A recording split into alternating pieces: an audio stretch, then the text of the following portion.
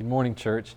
Today we're in Psalm 68, and I hope you'll get your Bible out and have it right out here in front of you, along with something to write on and a pen, because you're going to want to take some notes today. There's just some great stuff in this psalm.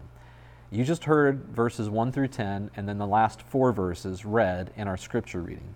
And you might have noticed there's quite a few themes, even in just those verses. So today I'm going to focus on one theme, which is that God provides for the needs of people who are without. God is a provider of needs. And yet, all of these other themes are part of this song of praise. Consider just a few of the themes that are going on in this psalm. The first couple of verses, 1 and 2, you see God's enemies being scattered. And then in verse 3, the righteous people of God are joyful and they worship Him. And then verses 4 through 10, God is providing the needs of different people, the fatherless, the widows, the poor, and everybody actually gets blessed by God's rain that He sends on the earth as He causes the showers to fall. But there's more in this psalm. There are modern worship songs that we've lifted out of the psalm. In verse 1 and verse 20, we have some of the most important lines from the song, Let God Arise. In verse 1 it says, May God arise, may His enemies be scattered, may His foes flee before Him. Let God arise, His enemies will run for sure. This is where the idea for that Chris Tomlin song comes from, is right here. In fact, this verse 1 is also recorded in Numbers chapter 10. In a moment, I'm going to have you pause the video and go look this up.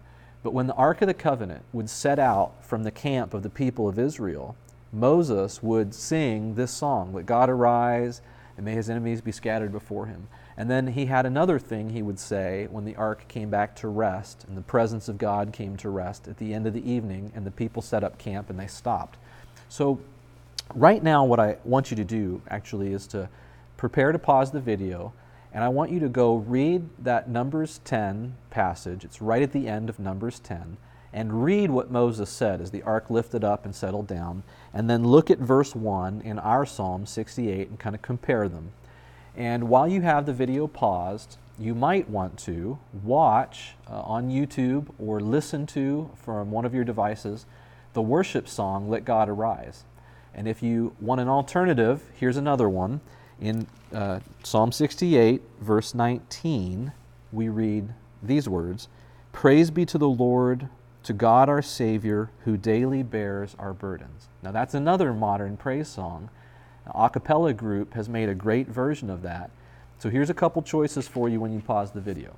You can go read Numbers 10 and see that connection, and you can watch one of these worship songs, listen to it, and close your eyes, soak it in, worship with God. Worship His presence for a minute. Let God arise. That God daily bears our burdens. Verse 20 of this psalm is part of Let God Arise.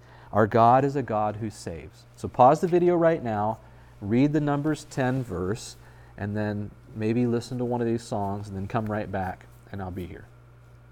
Okay, welcome back. I hope that was beneficial for you. I wanted to just move you into a place of worship through one of those songs, a place where you're thinking about God and His presence, because this psalm, first and foremost, is a song of worship. It's about a God who provides for needs and who deserves to be praised. Let me read a few of the verses about God's provision, how He takes care of people. I'm starting in Psalm 68, verse 4. Sing to God, sing praise to His name, extol Him who rides on the clouds. His name is the Lord. Rejoice before Him. He is a father to the fatherless.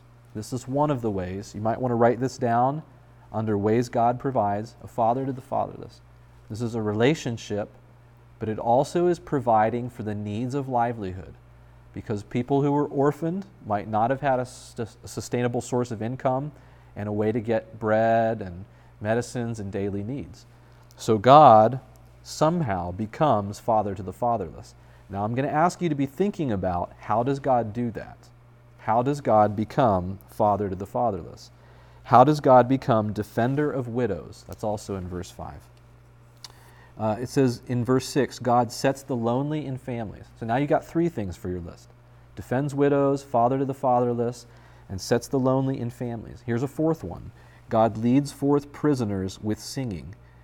So these are all these different ways that God provides for people who are in need. I'm going to ask you to think about it again. How does God do this?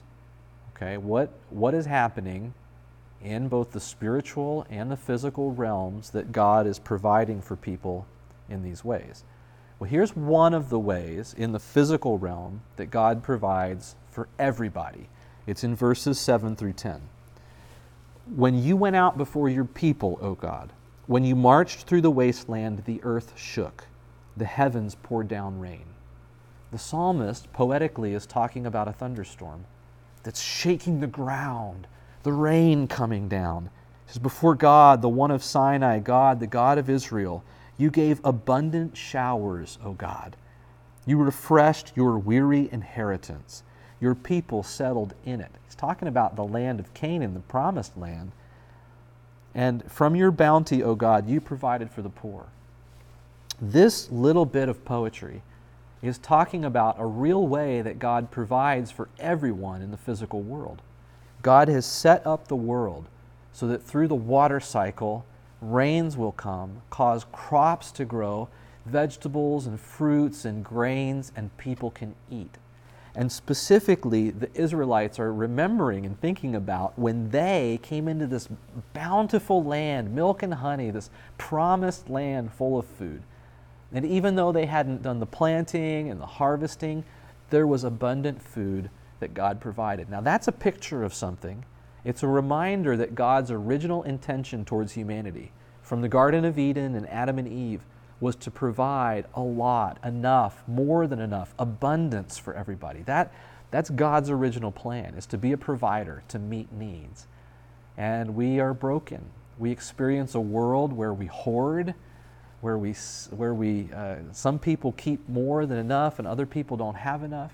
We live in a world where famine comes, disease comes, where crops get destroyed by floods and by fires. We live in a world where there's viruses, and workers in the factories that make different meats or foods for us get sick and have to shut these factories down. I mean, we live in a broken world, a world that's struggling in many ways, yet God's intention is to bless and to provide. So there's another theme in this psalm. Besides that God provides, there is a theme of judgment. And it might be a mystery to us how these can even go together. So I want to talk about it for a minute. The first couple of verses I've already read talk about God scattering his enemies. But if you read through this psalm front to back, verse 1 to verse 35, there are some other troubling parts. This song is about the procession of God's ark, the Ark of the Covenant, where the cherubim, these angels with their wings, are over this gold-covered box that is the throne or the seat of God in his tabernacle tent. And so as the ark is going on this parade, the people are singing and worshiping, they're dancing before God, they're just praising him in every way. And they're praising him by retelling the stories of how Israel was delivered from Egypt and how they were brought into the promised land and how God has provided for them. So this is the context of this song. It's a story about how God provides, but part of the story is judgment. Part of the story is God scattering enemies. Part of the story talks about bloodshed. And it's not easy to read. It may be, for some of us, we think, how can that be how God treats people? Why would God allow judgment? Why would God even judge? And I want us to put on our critical thinking hats for a moment to realize that God cannot be a God of love and of blessing without being a God of judgment, because of the problem of brokenness and evil that we were talking about just a minute ago. When we live in a world where some people hoard and other people go without, God has to judge. God has to say to those who are rich and not sharing that they'll be punished for treating the poor in that way.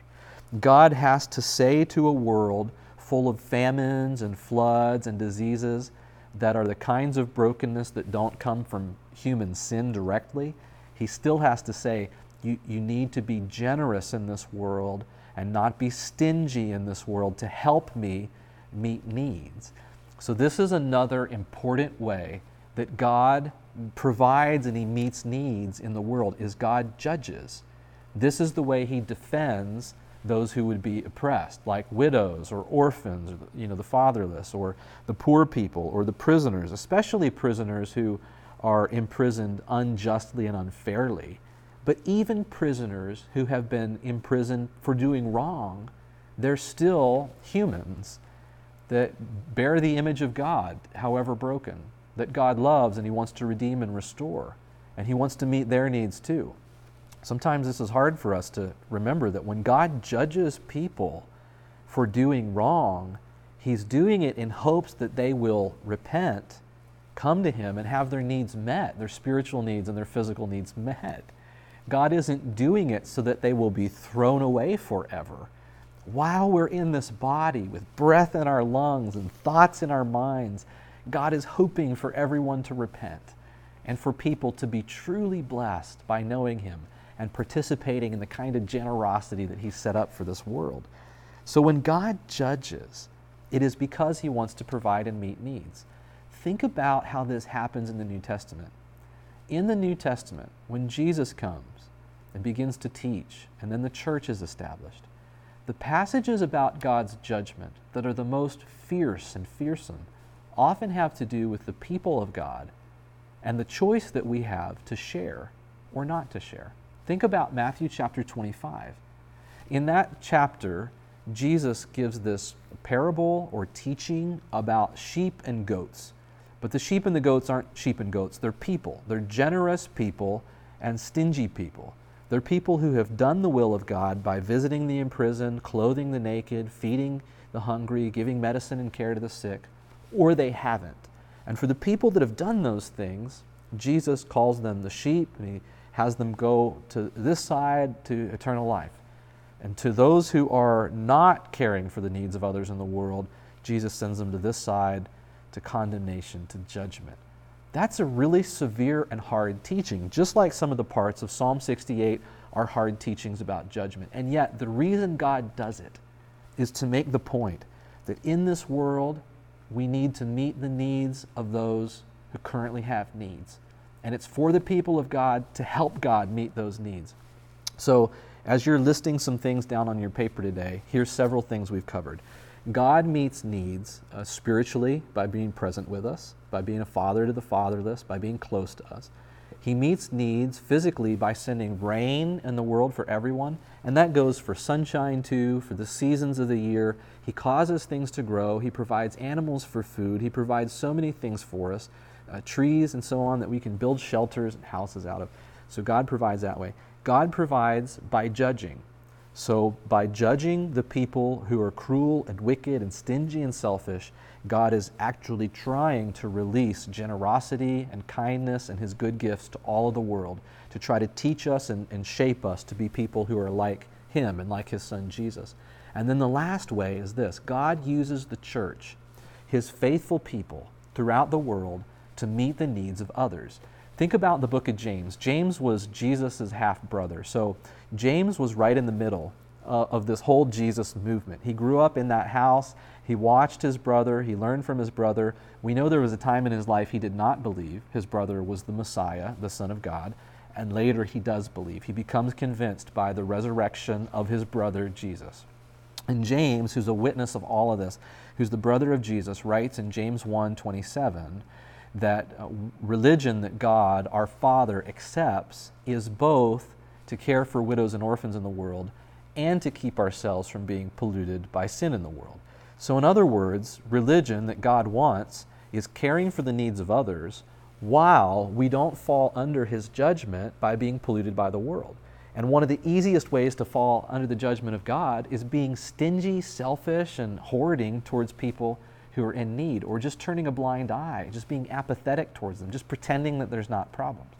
We know right now, in the time of this pandemic, that just in our country, nearly 40 million people have declared unemployment in these last 9 to 10 weeks. Almost 40 million.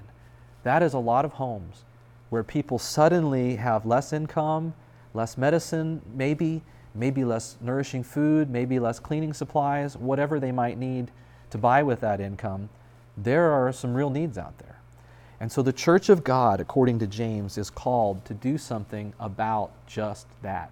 James goes on in chapter 2 to say, if anyone can look at a brother or sister who's in need of daily clothes or food and say to them, well, go and be blessed, but they don't take care of their needs, this is just not the religion that God is asking for. This is not what he's looking for. That's worthless religion. What we need is faith along with action combined.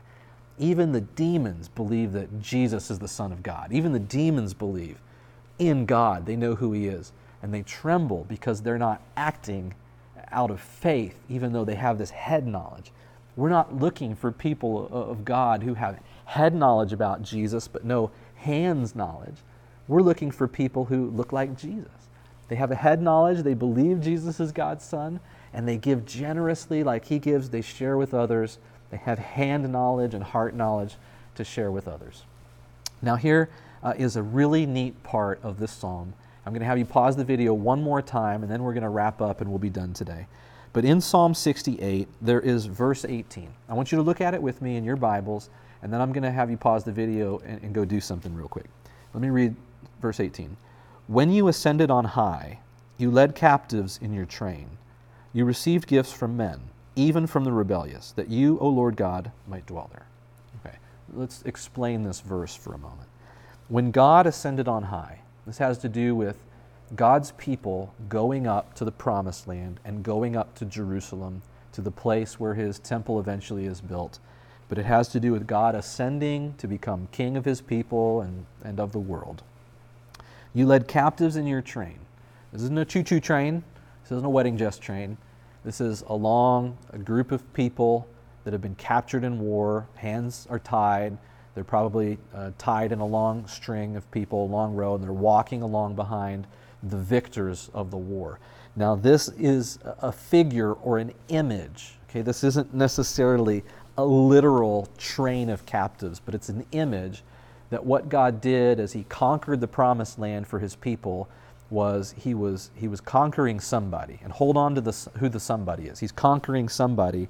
In his train, he has captives, and he's receiving gifts from people, receiving tribute, in other words. He's won the war and he's receiving tribute.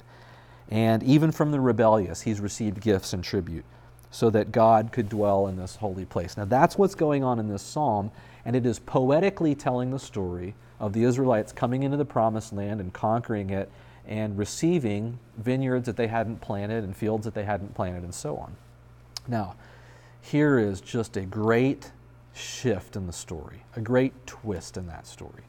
This verse is quoted by Paul in Ephesians chapter 4, verse 8. So I want you to pause the video and I want you to read Ephesians 4, verse 8, and I want you to read this verse again and compare them and see what looks the same and what looks different. Take some notes on your paper. What has changed between this verse and Ephesians 4, 8? What do you think is going on in Ephesians 4, verse 8? And then unpause the video and come on back. Okay, so I hope that you enjoyed looking at Ephesians 4, 8 along with this verse. Let me talk for just a second about what's going on. Paul knows very well this verse is about God receiving gifts from people. Did you notice the change in Ephesians 4, 8? There, Paul says, when God ascended on high with captives in his train, he gave gifts to people. So God gives gifts to people. Now, what is Paul doing? Is Paul misquoting the psalm? Does Paul not understand the psalm? Does Paul not understand the history going on in the psalm? No, it's none of those.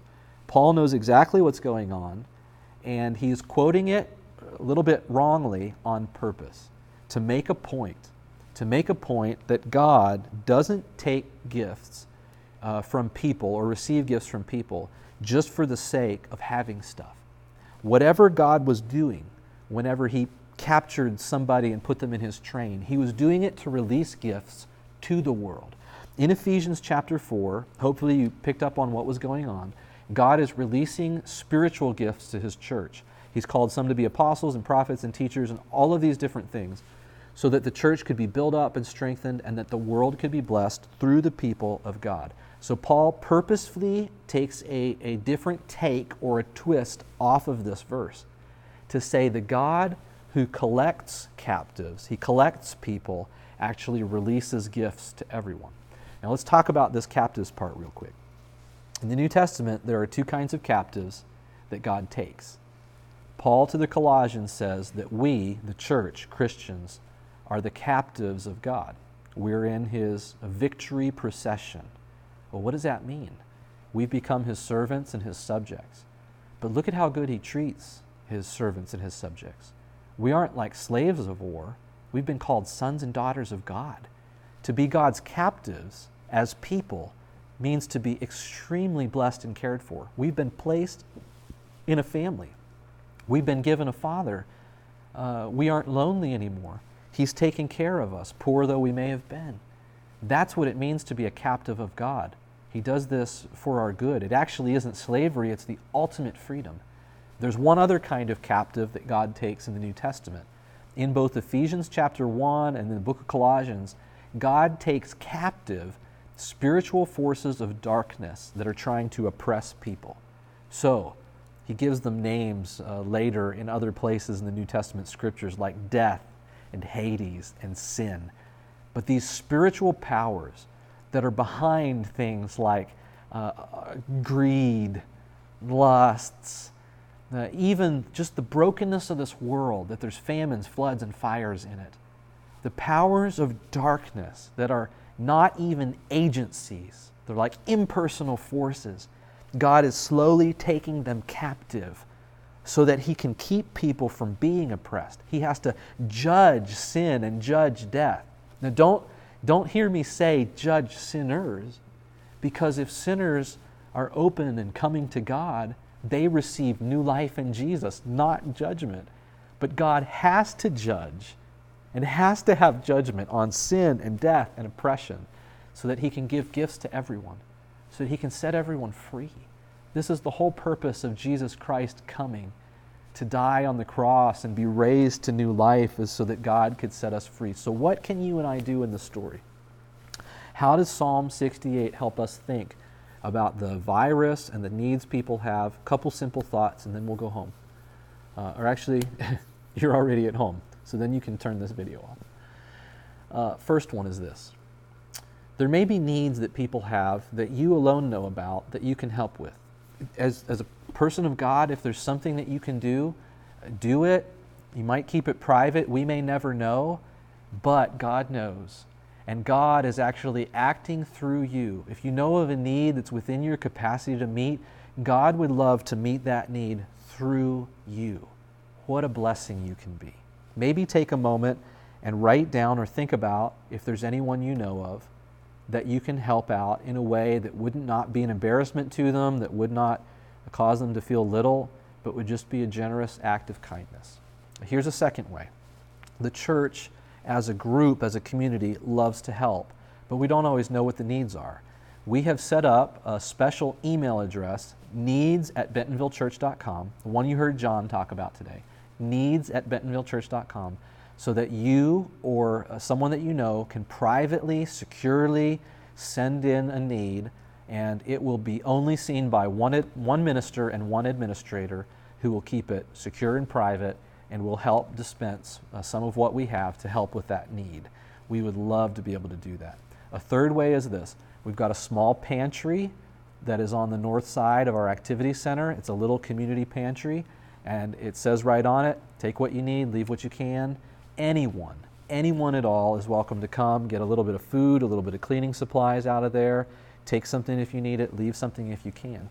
These are just a few small examples. I know they don't take care of all the needs in the world, but they're a start. There's some small ways that we help, that we give back. And there's one more way. Ask questions and listen to the people in your home, the people in your small groups, the people that you work with, the people that you're on Zoom with this week. Ask and listen. Whether people have what they need at home. How has their sleep been? You might ask them how they've been sleeping, and they say not well because, and they may share like, food's been hard, we're out of a job, the income's down, we can't get the medicine. All of a sudden, you just might have heard 2 or 3 needs that you may be able to do something about. How are you doing right now during this time? Simple question. How are you doing right now? Oh, we're struggling to pay the bills, or emotionally it's been difficult. All of a sudden, you may hear of many needs. And pay attention, especially to these ones of livelihood that we might be able to do something concretely about together. Now, together, let's step in with this God who meets needs. Let's help him help the world. He is a good God. He's worthy of praise. I'll finish with these verses from the psalm. Proclaim the power of God, whose majesty is over Israel, whose power is in the skies. You are awesome, God, in your sanctuary. The God of Israel gives power and strength to his people. Praise be to God. Amen.